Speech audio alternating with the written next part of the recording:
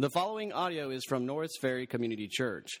More information about Norris Ferry Community Church is available at norrisferrychurch.org. Good morning. If you've got a Bible, we're going to be in Joshua chapter 4, so you can go ahead and turn there. That's where we're going to spend our time this morning. But before we get started, I've got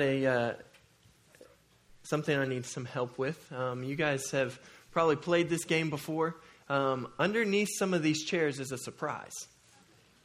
And so I need you to look under your chair and see if there's a surprise there for you.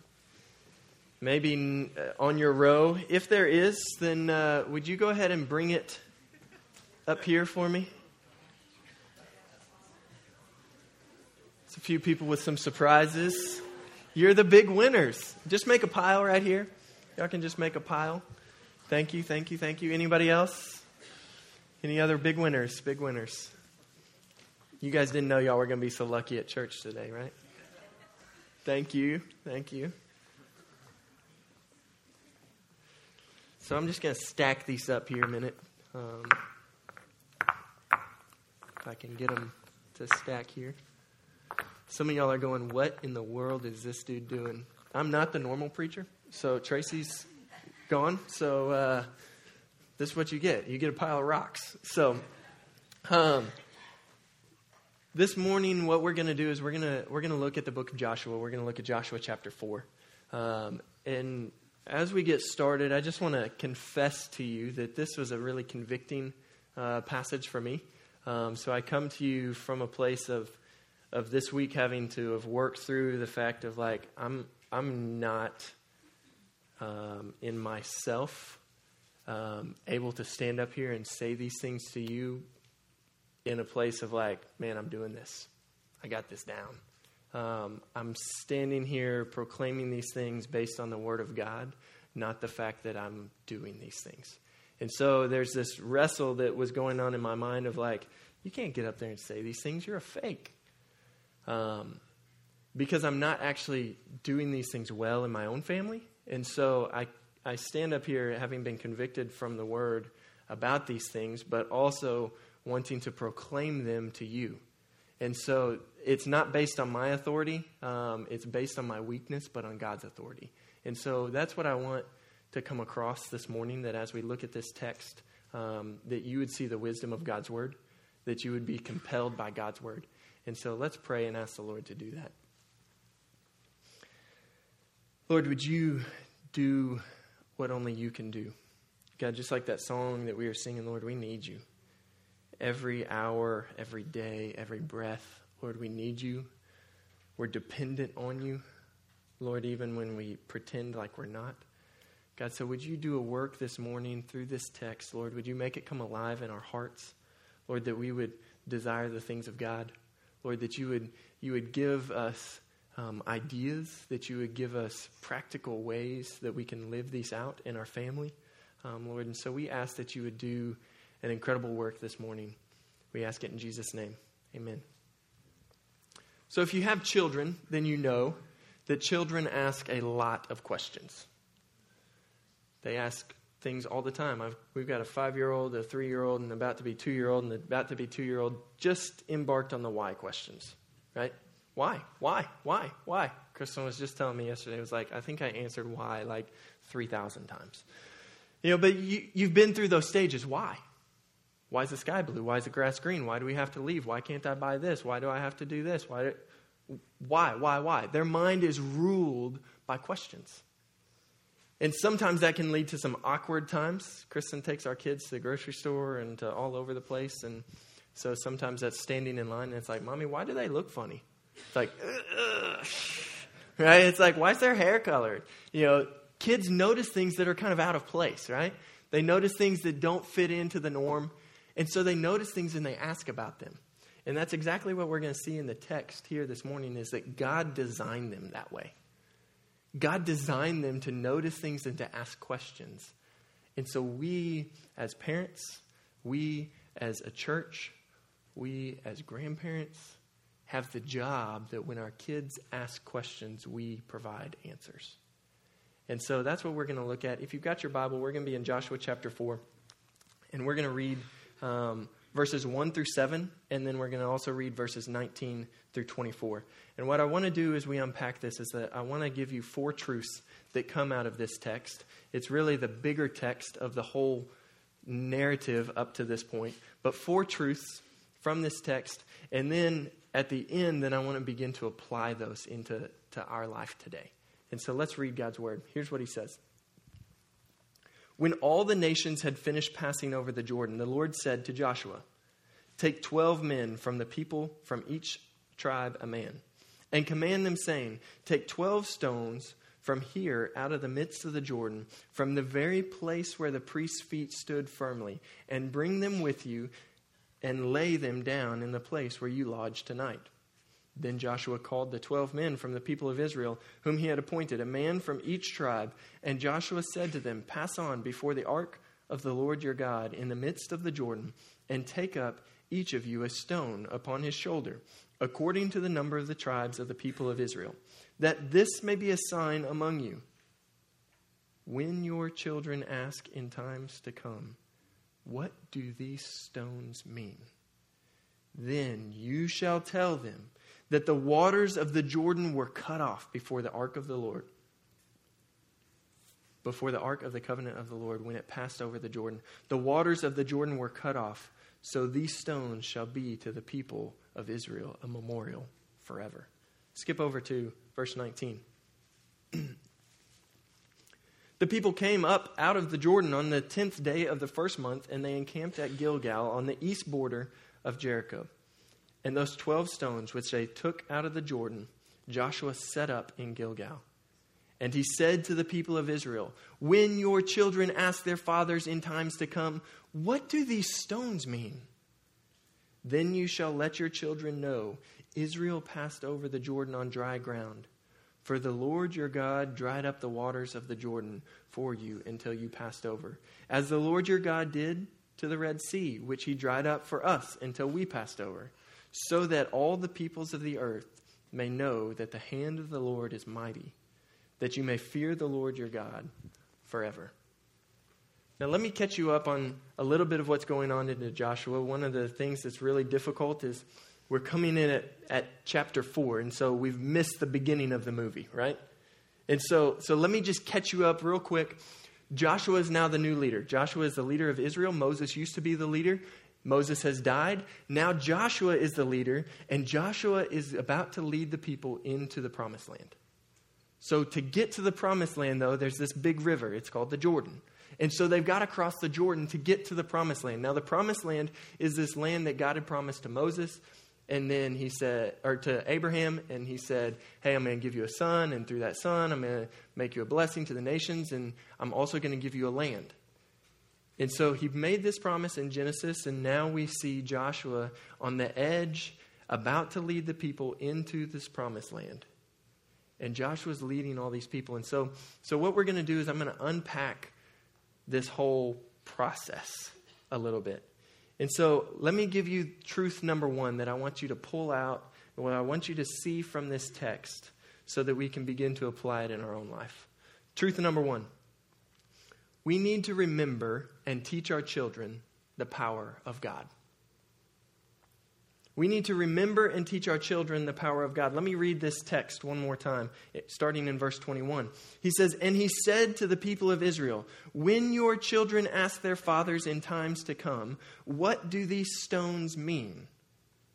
Then you shall let your children know, Israel passed over the Jordan on dry ground.'" Now we read that and we think, oh yeah, cool. Some of us who are savvy with our Bible knowledge know that this had been done before, just like Joshua said, like God did this again in the Red Sea. He parted it. But let me just paint this picture, because this is an epic miracle.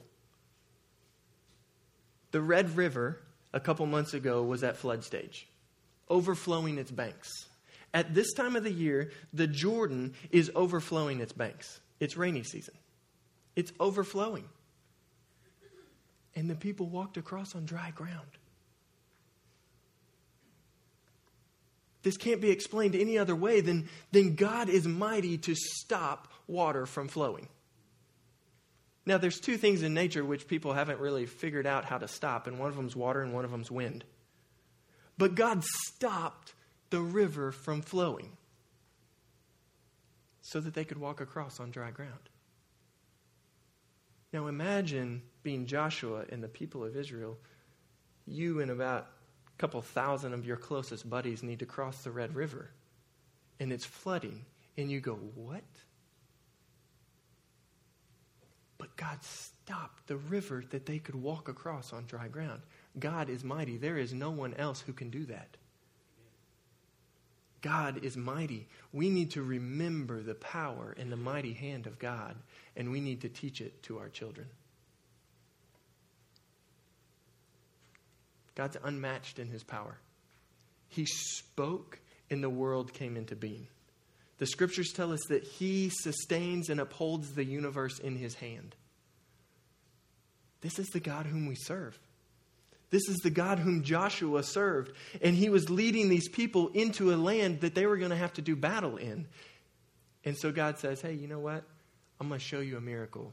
I'm going to stop this river, and I'm going to let you walk across on dry ground so that you will remember that I'm mighty and powerful. Truth number 2 I want you to see. We need to remember and teach our children the promises of God. Now, wrapped up in this is the people of Israel are going into a promised land, right? Hence, it had been promised a long time ago. But the story of Israel is this, that God promised this to a man who had no children, and his wife was barren, and then God gave him a child, and then that child became a nation, and that nation went into captivity in Egypt, not exactly the promised land, right? Slavery. But that wasn't the land that God had for them. And so then God brought them out of Egypt through this miraculous display of his power. And then, because of their disobedience, they didn't get to go in the first time. So Joshua has spent the last 40 years wandering around in this desert. And some of you are kind of like Joshua, and you get this. You know that God has made a promise. You know that God has promised that he will not give you anything more than you can bear. Some of you are like Joshua. You know that God has promised that he works all things for the good of those who love him and are called according to his purposes. Some of you are like Joshua, and you know that God has made a way for you to be reconciled back to him through his son, Jesus Christ. Some of you are like Joshua, and you know the promises that God has said that there's no condemnation for those who are in Christ Jesus. Some of you are like Joshua, and you know the promises of God that God said that he would send his son back. And that ultimately he will wipe away every tear. He will wipe away every hurt. And that he will create a new heavens and a new earth. But some of you are like Joshua, and you just spent the last 40 years in the desert going, is God really going to be faithful to his promise? Is God really going to keep this promise that he said? Is God really going to come through? And so now they're on the edge of the Jordan, and Joshua's going, yeah, God's keeping his promise. God is faithful to his promises. And so Joshua is supposed to lead these people through, but God knows, hey, Joshua, just like people are so quick to forget when I led them out of the Red Sea, they're going to be quick to forget this. And you're going to need a reminder that I'm faithful to my promises. And so he says, take 12 stones out of the middle of the river. Out of the middle of the river, where the Ark of the Covenant, where God's physical presence stood, take those and set them up so that you'll remember, so that you'll teach your children that God is faithful to his promises. Truth number 3. We need to remember and teach our children the provision of God. We need to remember and teach our children the provision of God. So we've seen the promises of God. We've seen the power of God, that God split the sea, the Jordan River open so that they could walk on dry land, that God made a way for them to acquire the promised land. But here's the other thing. Them coming out of the desert and into promised land showed the provision of God. Now we know from the story that we see in the scriptures is that Israel had just spent 40 years wandering around in the desert. And here's the way that God dealt with them. He gave them manna to eat and quail to eat and water to drink. But if you know the story of this, then God only gave them enough manna for that day. They couldn't store it up. Now, there was one day that they could store it up, and it lasted for 2 days, and that was before the Sabbath. And so God met all their needs. God provided everything that they needed, but no more, no less. God gave them quail to eat. They showed up every day. God gave them water to drink when they needed it. God provided everything that they needed, but no more, no less. Just what they needed. Now, why would a God do this? Because God wanted to create in them a dependence upon him. Now, we like to think that we depend on the Lord, right? We like to think like, yeah, I depend on the Lord. If I ask most of you, it's like, do you depend on the Lord? Yeah. But do we really? Are we in a place where if the Lord doesn't come through, if the Lord doesn't provide, things go very bad? You see, Joshua's on the edge of the Jordan, and remember, it's overflowing, its banks. And can you imagine this? Think with me. Anyone who's been in leadership knows that you get these questions. Joshua, hey man, we've been in the desert for 40 years, a couple more months until this rainy season stuff passes. It's not going to hurt us. Like, why don't we just wait a couple months until the river goes back down, and then we can cross it a lot easier? Right? You know he got that question. You know he also got the person that was like, Joshua, this is not practical, dude. Like, this is not practical. And maybe even the person that's like, God wouldn't call you to do something impractical, right? There may have been that person. And then you know that there's the other person that's like, Joshua, my stuff's going to get wet if we cross this river. I mean, you know that person's there, right?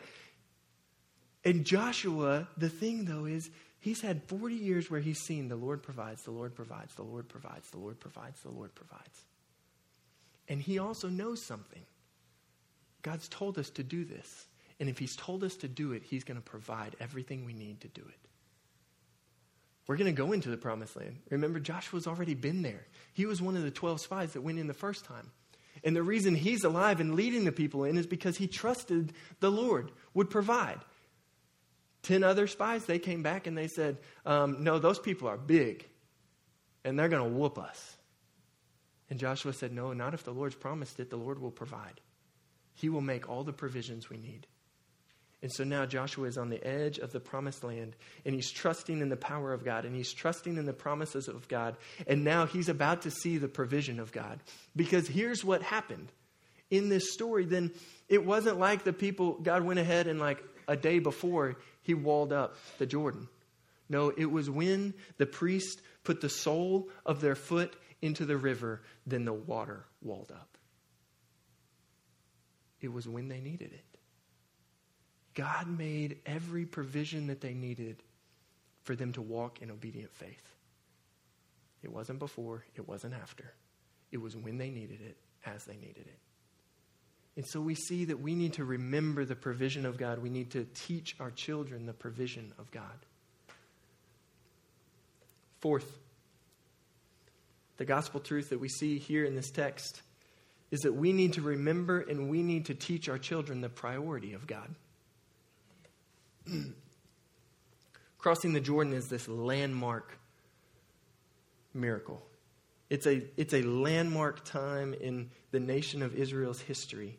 They now are going into the land that they will acquire. This is huge. But why did they not get there 40 years before? Because God wasn't their top priority. Their circumstances became more real than the promises of God. They said, these people are big. Our God is small. They didn't see that God is their top priority and we should obey him. We should follow him. We should walk in faith to his commands. Do you guys remember the childhood game King of the Hill? Come on, some of you guys still play it, right? Like, I remember this playing this game in, it was basically whenever we would cut hay and we would pile up all the hay bales. And I remember all my cousins, we would go play King of the Hill, right? King of the hay bale. And here was how it was played, is that whoever was on top, that's the spot you wanted. So you attacked them mercilessly, right? Because you wanted that spot. But the thing was that as soon as you got that spot, it wasn't like you could kick back and relax. You had to defend that spot. Because now everyone else was clawing for you. And the thing is with making God the priority of your life is that it's this exact same idea. That as soon as you put God in the top spot as priority in your life and you're walking in obedient faith to Him, everything else in your life begins to attack it, right? Everything else in your life begins to say, I want that time. I want that attention. I want that thought. And so it's not like you can say, okay, I put God as my top priority, I'm done. Because now you have to defend it. And that's exactly what Israel had done. They had times of shining moments where they would say, God, we're going to follow you. God, we're willing to do whatever you tell us to do. We'll keep your commands. They put him top. But as soon as they turn around, you see them acting like he's last. Because everything else begins to claw for that top spot. It's the same in our life, right? You've seen this in your own life of, I'm going to read the Word. I'm going to start my day right. We're going to make God a priority in our family. And as soon as you set those things, we're guilty. As soon as you're like, we're going to have a family devotion time at dinner. And then it's like, well, that kid just went to the bathroom in their pants and that kid just punched that kid in the face. And it just falls apart. Because everything's now attacking that top priority. You say, we're going to set aside Sundays as a priority for our family to worship God. And then you get the sports team that says, hey, we're practicing on Sundays or we got games on Sundays. And you're like, ugh! Because now everything's fighting for that top spot. And so we need to remember and teach our children the priority of God. That when we walk with God and make him the top priority, we see his provision, his promises, and his power put on display. So we've just talked about why we need to remember these things. We've talked about the fact that we need to teach them to our children. But I want to begin to unpack this, and I want to fast forward to the New Testament a minute. Because God knew that we would forget these things, and God also knew that he didn't want us just to get them. He wanted us to be able to pass them on. Hence the reason why God said, hey, I want you to get 12 stones out of the middle of a river, and I want you to set them up in a very prominent place in town because they're going to stand out. You're going to see them. And when your kid sees them, then he's going to say, Mom, Dad, what is that about? Why are those things there? Why do we do those things? And you'll be able to proclaim God's promises. You'll be able to proclaim God's power. You'll be able to proclaim God's provision. And you'll be able to proclaim God's priority in your life. You see, we get to the New Testament and we have a few different examples that Jesus gave us. We have the Lord's Supper, where through this Lord's Supper, which is this really strange thing that Christians do, where you take a cup and you take some bread and you drink the juice from the cup and you eat this bread, and it's like, what in the world? Why do you do that? Mom, Dad, why do y'all do that? Well, because when we do this, we remember what Jesus has done for us. That Jesus died a death he didn't deserve to pay for the sins he didn't commit, but to pay for my sins. He made a way for me. He made the provisions for me to be reconciled back to the Lord. But you see, he didn't stay dead because in the power of God, he raised from the dead, trampling death, victorious. And you know what? He's made a promise that all those who are in Christ are covered in his righteousness. Not their guilt, but his righteousness. And you know what? He's promised. And he's made a way. And that's why we keep him a priority in our life. That's why we do these things. So God's given us some memorial stones to say, hey, when your children ask, he's given you baptism, he's given you church, all of these things. He's given you tithing. That's a very foreign thing to a kid. Why do I have to give up my money? I want to spend it on what I want to spend it on. Memorial stones to point our children so that when they ask, we can proclaim who the Lord is. You see, but it's not just about a stone. It's not just about an event. If we just make it about a stone or just make it about an event, then we become like the Pharisees and we just look at these things and it's like, well, we just keep tradition. You put your money in the offering plate because that's what you do. You go to church because that's what you do. If you live in this house, you go to church. Why? Because I said so. We missed it. We missed it. The Lord said when they ask why, then you tell them of the Lord's power, his promises, his provision, and his priority. These are teaching times. These are opportunities for you to shepherd your children's heart because God isn't just concerned about you. He wants that next generation. He wants that next generation. He wants that next generation. Because Judges tells us that there was a time that arose and a generation that arose who knew not the works of the Lord and what he had done for Israel. They forgot to tell their children why the stones were there. So let me ask you, what is it in your life? What is it that God has done in your life where you can say, this is a memorial stone to remind me, but to teach my children?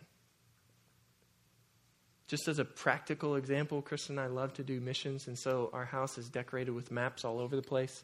We've got different artifacts from different mission trips and different things. And our kids ask, what is that? Why do you go there? Because the power of God, the promises of God, the provision of God, and the priority of God. So my challenge for you this morning is, as you drive home, what memorial stones can you set up in your life to be intentional? Because the thing with this and the thing where I feel so inadequate to stand up here and tell this to you is that this takes constant work. This isn't an easy thing where it's just going to happen. It takes being intentional so that when your kids ask, you can tell them about the Lord. Let me pray for us.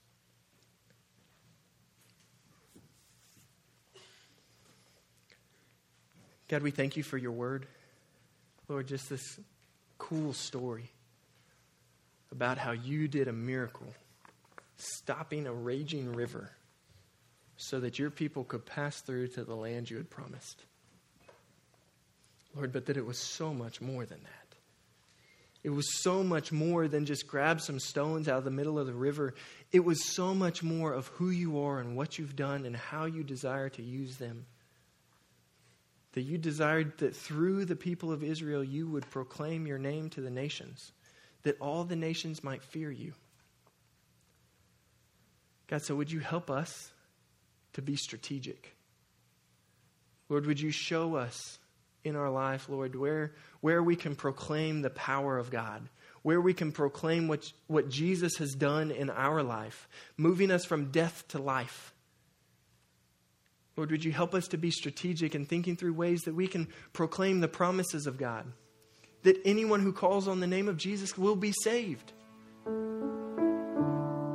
that you're good, that you're working all things together for the good of those who love you.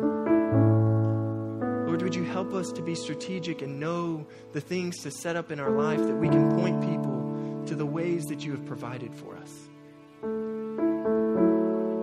Lord, and would you help us to be strategic, to know ways that we can point people to the fact that you are our priority. that things in our life would look strange, like a pile of rocks setting up in the middle of town, that people would say, why do you do that? It's because of the priority that God has in our life. Lord, would you help us be strategic to remember these things, but also to be faithful to teach them to our children. We ask it in Jesus' name. Amen.